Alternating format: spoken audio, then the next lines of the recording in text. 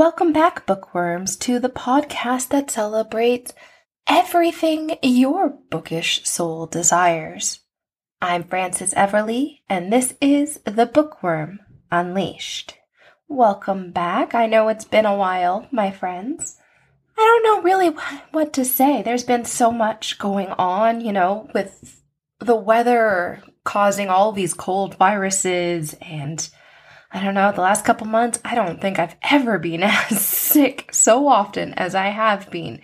It's horrible, but I am finally feeling better and have decided to cut down on my podcast, not on a weekly basis, but on a for fun basis.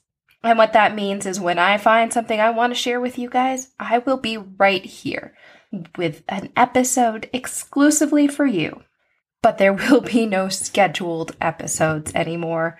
Unfortunately, my life has gotten too busy for me to keep going on a scheduled basis. But I don't want to let you guys down.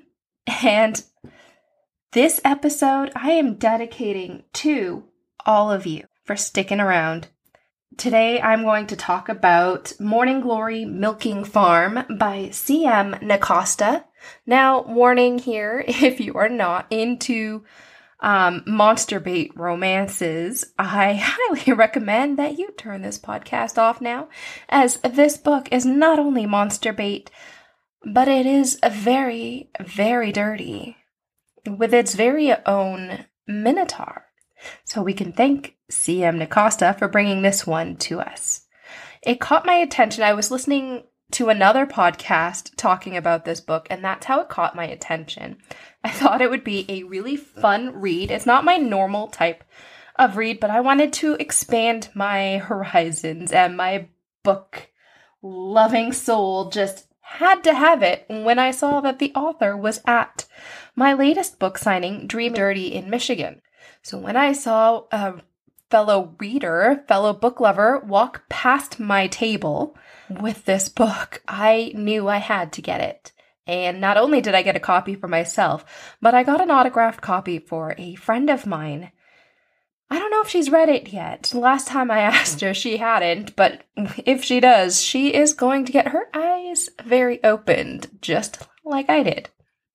And while I found this book quite amusing, I will let you all decide what your impressions on it are. So, on to Morning Glory Milking Farm. Now, this book takes place with Violet. She is a new graduate. She's got student loans and credit card bills like we all do, fresh out of college and university, because, hello, education is expensive if you don't come from money. And she is desperate to find a regular job. Now, she would prefer it to be in her field, but she has come to a point where she is too desperate financially to go about ignoring other jobs that might potentially be a good source of income.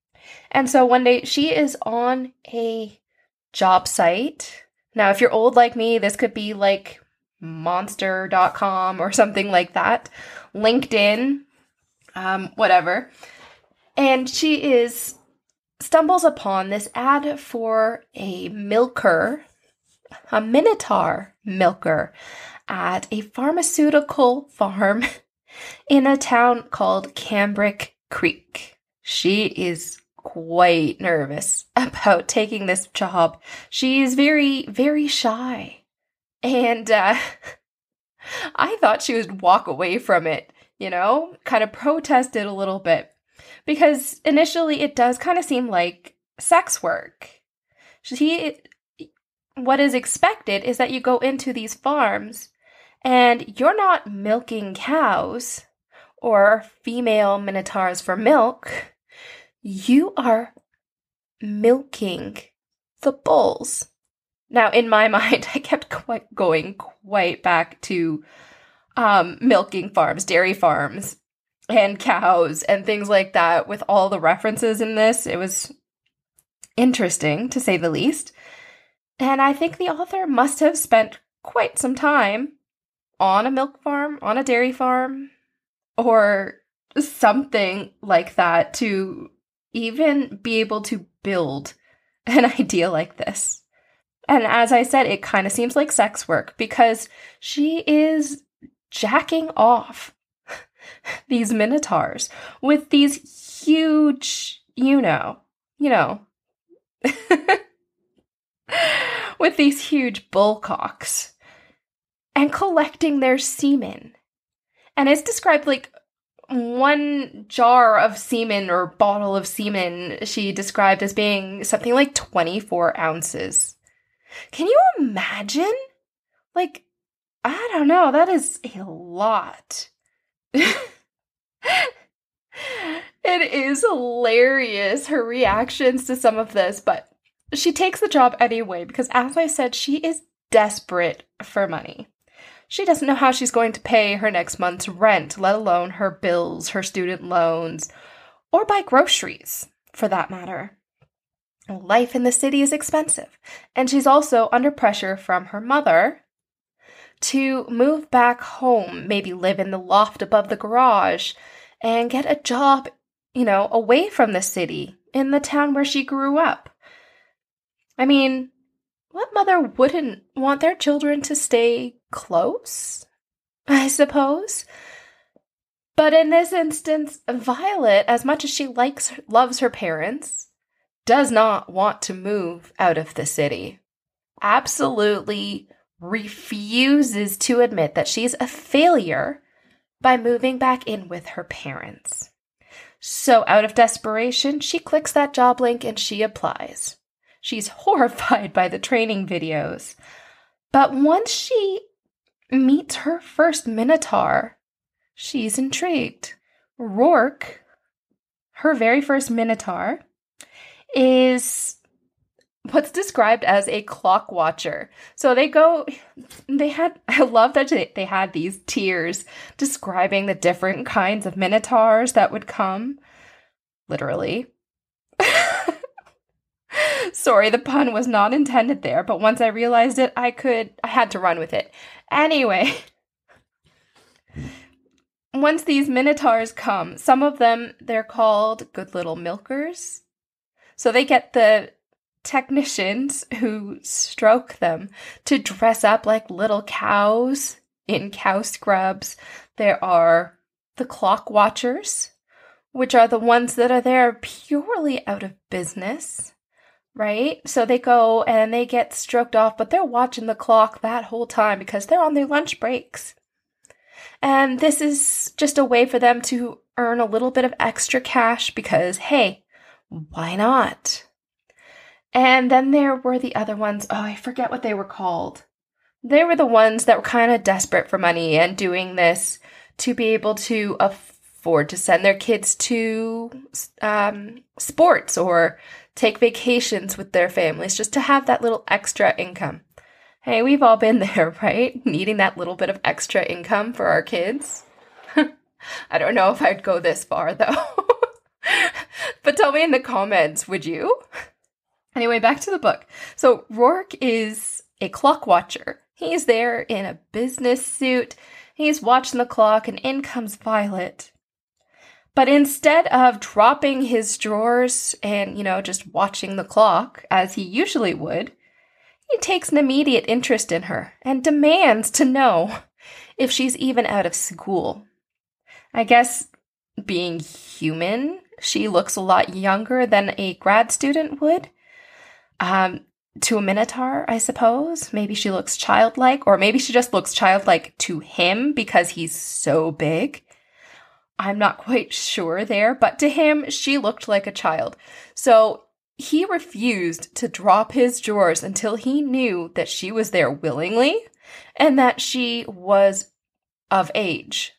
Once she reassured him that she had finished grad school and all of this, he didn't seem to mind so much. In fact, he quite enjoyed it, and so did Violet, actually. She didn't think she would. She was quite shy. But she quite enjoyed meeting Rourke and handling his junk. And Not only did she enjoy it, she was absolutely petrified that she was going to get horny with every minotaur that she stroked.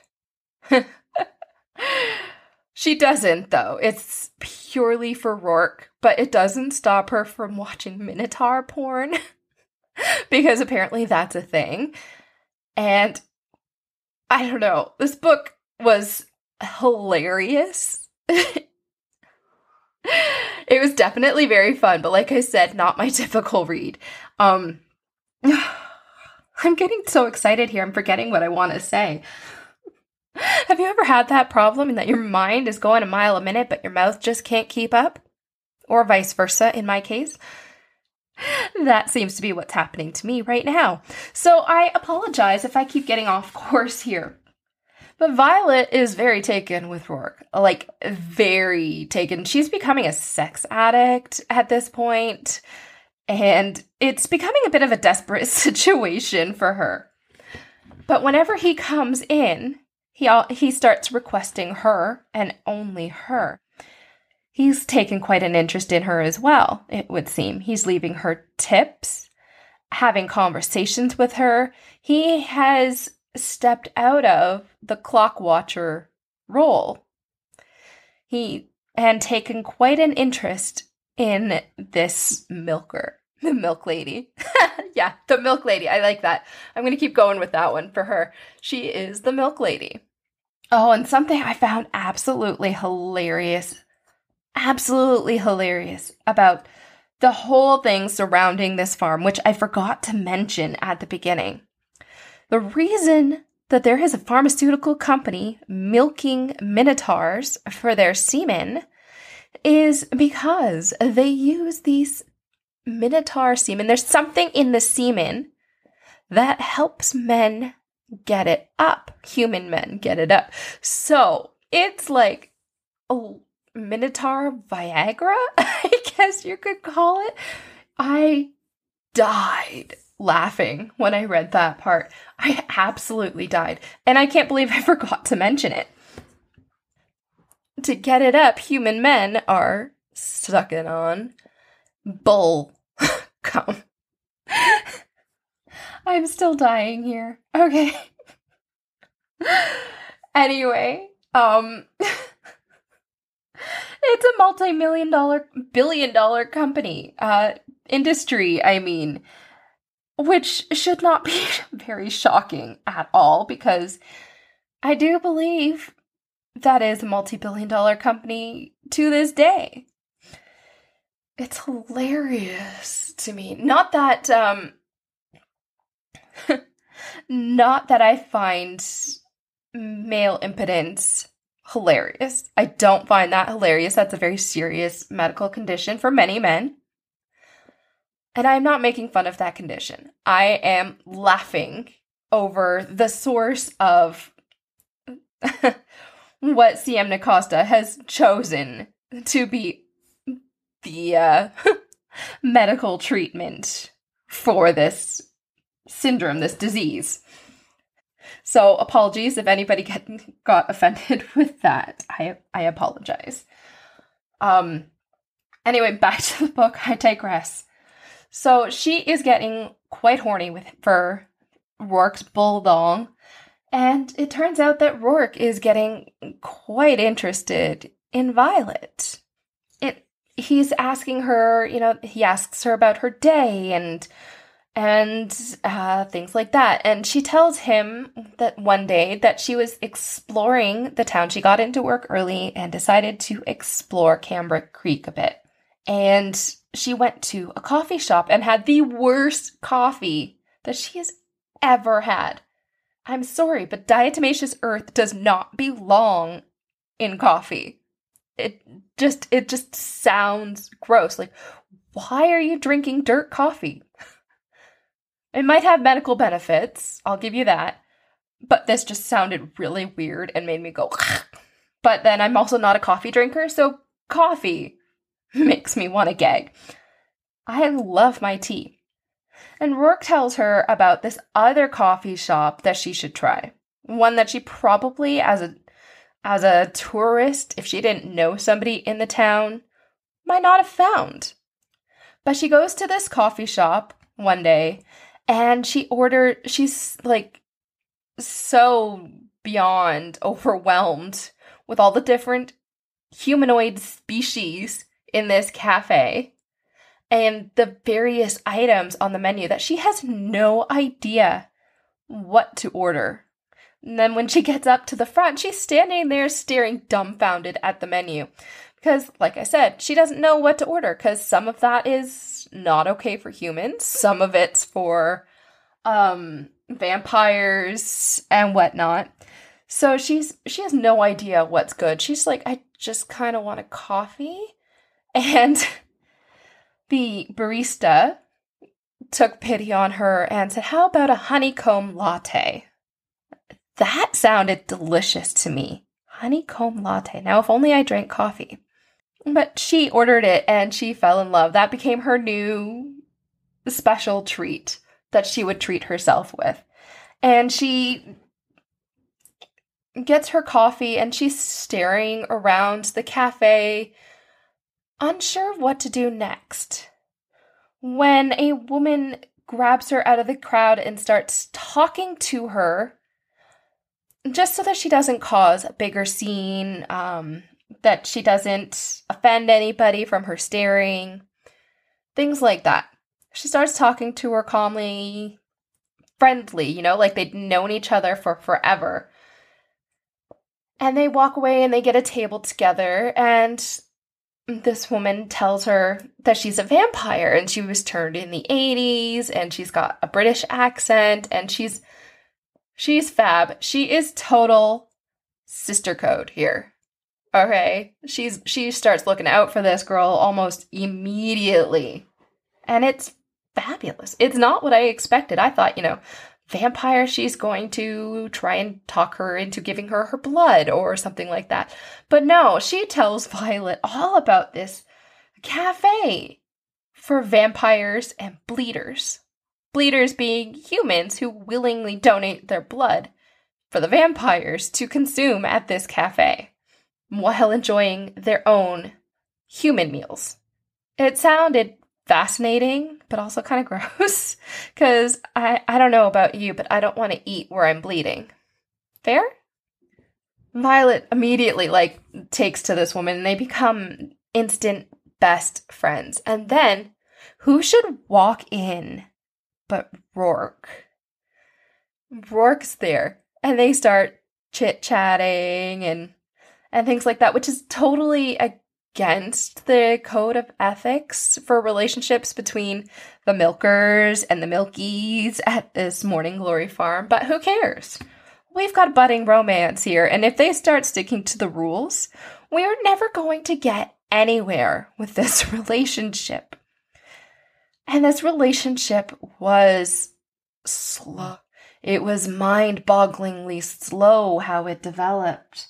I mean, I guess in the course of the book, it's not bad because it's a short book. But I just found their relationship took far too long to get where it needed to go. In fact, by the end of the book, they hadn't even moved in together. Spoiler. But she is getting an apartment nearby. And sort of leaving her job. Anyway, I am skipping ahead. Oh, God. How do you guys listen to this? I'm all over the place and driving myself nuts. Anyway, their relationship starts to progress, and she overhears somebody talking to Rourke about someone named Luriel, who apparently is his neighbor that he goes to all these parties with. And there's a party coming up on their block, and somebody is inviting him to come and wondering if Luriel is going to be coming with him. So instantly, Violet is like, oh my God, he's married or has a girlfriend and I'm flirting with him. What the hell am I doing? Right? So she kind of starts trying to put boundaries between them. It doesn't really work. And then she straight out asks him who Luriel is. And he dies laughing. He's like, she's my neighbor, she's my best friend, and she is dating an orc. So you've got no worries there. It was hilarious. You have to read this book. I'm telling you, the way that I'm talking about it is not doing it justice. Probably the only monster bait that I will read, but who knows what the future will hold. Anyway, they start dating, and then she finds out. Oh no, they're not dating at this point yet. Sorry, rewind. Then she overhears another Minotaur talking while she's, working. And he's on the phone with somebody else talking about getting rings inserted. So in Minotaur culture, a ring through the nose is a symbol of marriage. And guess who has a ring through his nose? That's right, Rourke. So once again, we've got this theory that he might be cheating on somebody or flirting with her in a relationship that has no chance of getting off the ground because she absolutely will not be the other woman. And I've got to applaud her on that because some women out there, some people out there just don't seem to care, or they are so much in love that they are blind to it. But also, there are people that just don't ask too many questions. Don't know, don't care. And not to say that some people also don't do their very best to hide it. But in this case, Rourke is not doing a very good job of hiding anything. Although I guess he would have the reasonable expectation of her not knowing because she's not familiar with the Minotaur culture. But how could he expect her not to learn about it in a situation where she's literally handling hundreds, if not thousands, of bullcocks every week? Like, hello? So she demands to know all about it. And he tells her that he's divorced. But he never got around to taking the ring out of his nose because it was painful to put in there and he's kind of a chicken. Minotaur's a chicken. I found that hilarious. Like I said, funny book. I think I've said that about 1,000 times so far, so I don't know what else to say. He is amused, and he tells her about his divorce, and she demands that before they go on a date, he takes that ring out of his nose. And it's a fair demand, honestly. But then she gets called out of town quite suddenly, and she's gone for a couple of weeks because her aunt died, which was horrible and tragic, and she had to go back home to help her mother make funeral arrangements and sort through her I think it's her aunt, it might be her grandmother, but I'm pretty sure it was her aunt. Go through her belongings and things like that. So she's gone for a couple of weeks at this point. And of course, as well-meaning mothers do for their single children, while she's back home, her mother sets her up on a date with her friend's divorced son who just moved back home himself. Violet doesn't want anything to do with it, and now that she has learned about Minotaurs, she just, I guess once you go Minotaur, you never go back. I guess that's the saying for this book. And the date is a complete disaster. She does not want anything to do with this guy. And when she gets back to Cambric Creek, she is met with a very disgruntled Rourke, who demands to know where she's been. So she tells him exactly where she's been and what's been going on, and is delighted to learn that he missed her. And he surprised her by getting that ring out of his nose, and he wanted to show it off, but she wasn't there. So, of course, he got even more grumpy. And that's when they decide to take their relationship to another level. They go on their first date to a bar where she is too small for the chairs, and he introduces her to his best friend, L'Oreal, who happens to be a very tiny fairy. Or was she an elf? No, I think she was a fairy. And she's very small too, but a very bright personality, very funny, very warm and welcoming to Violet.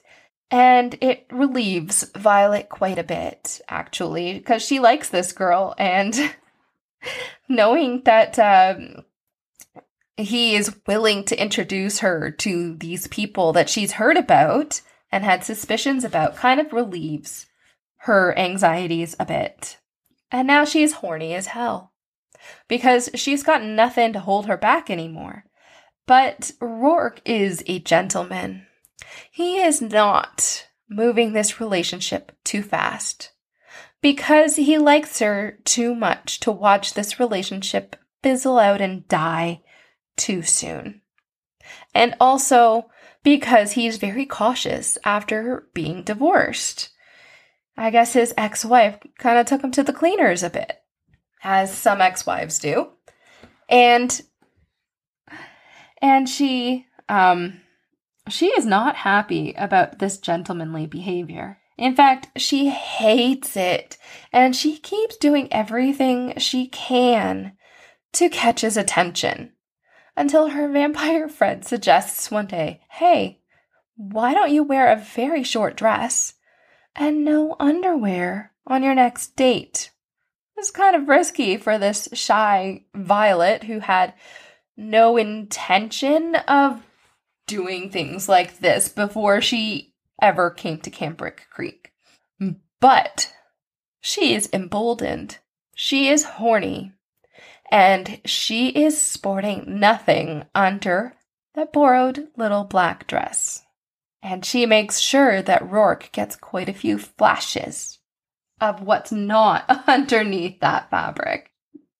And while they're at the restaurant, he's shifting in his chair and doing all this other stuff. And then he scoots in closer to her. And his hand moves. And it moves all the way up her thigh. And exactly where she has been dying to be touched for what I assume now has been months of them dating. And he gives it to her right there in the middle of the restaurant. And she has a mind-blowing orgasm. And then she takes him back to her place. And he gives her more mind-blowing orgasms. And she gives him one in return. But he pulls out, and he does not take it any further than oral. And this one made me howl, because his reason for it was that with his size and weight, her bed would fall through the floor if he were to knock boots with her in her apartment. So they make plans for another date, a weekend date, at his place. And it is everything she imagined and more. And yeah, 24 ounces of bull semen seems to be right up her alley. But she doesn't seem to mind. She loves it. She loves every minute of it. She loves being stretched as far as she could possibly be stretched. And he is loving her tight little, And it's, I guess, a match made in heaven. And this is where he made a comment to her that just about had me dying. Okay? Because if you know anything about Greek mythology, you might remember the stories about the minotaurs that live in labyrinths, and humans were sent in as sacrifices to these minotaurs so that they wouldn't come out of the labyrinths and destroy everything. Well, here's what he says about that. And I'm quoting here. Do you know what happened to the tributes in the labyrinth, Violet? They were given to the Minotaur to appease his lust, his insatiable lust that no human could. They had to send new tributes every year, but the old ones never left. They stayed behind because they were addicted to the way they were filled, addicted to the way they were fucked by the bull. Whew. I'm fanning myself here. Because in the Greek mythology, all of these tributes were murdered or eaten and feasted on by these minotaurs. But C.M. Nacosta has completely rewritten that. Completely rewritten it, because these tributes were not eaten in the way that people were assumed they were eaten. In fact, it looks like they became sex addicts, and that very much seems to be what dear Violet has become with her precious Rourke. And then they start this really cute couple relationship where she's staying over at his place regularly, and they're talking about getting plants together. And she decides to get an apartment nearby.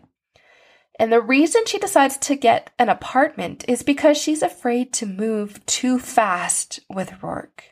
So even though he's okay with her moving in, she wants her own space nearby in case things don't work out. So even though she is hot as hell for this bull, she is also not taking any chances. So she's pretty smart in that way. And in Cambric Creek, it doesn't make anyone bat their eyelashes that a minotaur and a human are together. In fact, there's quite a few mixed relationships in this town, which is what makes this town so desirable. Because there's nobody here to judge, and everything is catered around these monsters. We've got Mothmen and fairies and orcs and minotaurs, all kinds of monsters. And that's what works best with Cambric Creek. Outside of Cambric Creek, however, and it is mentioned in this book, that her being with a minotaur was kind of frowned upon. They would get stares everywhere, but nobody seems to make a comment towards it. But all this time that she's dating him, she does not tell her mother that she is dating. In fact, she doesn't even tell her mother anything about what she's been doing for a living. Until the very end of the book, where she decides that it's getting serious with Rourke. She's planning to have a life with him. She's moving to Cambric Creek to be nearer to him and to start a career in her field. And she's still planning on keeping her job at the Morning Glory milking farm. But she doesn't want to keep this from her parents anymore. So at the very end of the book, she tells her mother, I'm moving to Cambric Creek. This is what I've been doing for a living. I have a boyfriend, so please stop trying to fix me up with your friend's divorced loser son. And yeah, by the way, he's a minotaur. Sadly, we don't get the mother's reaction. We don't really get much of anybody's negative reaction, which I don't know if it was by design or if we just wanted to focus on the romance of this story, which honestly, I'm not sure how much romance is actually in it because Violet was clearly horny as hell through the majority of the book. I highly recommend reading it just for fun, bookworms. So with that, that is it. That is The Morning Glory Milking Farm by C.M. Nacosta.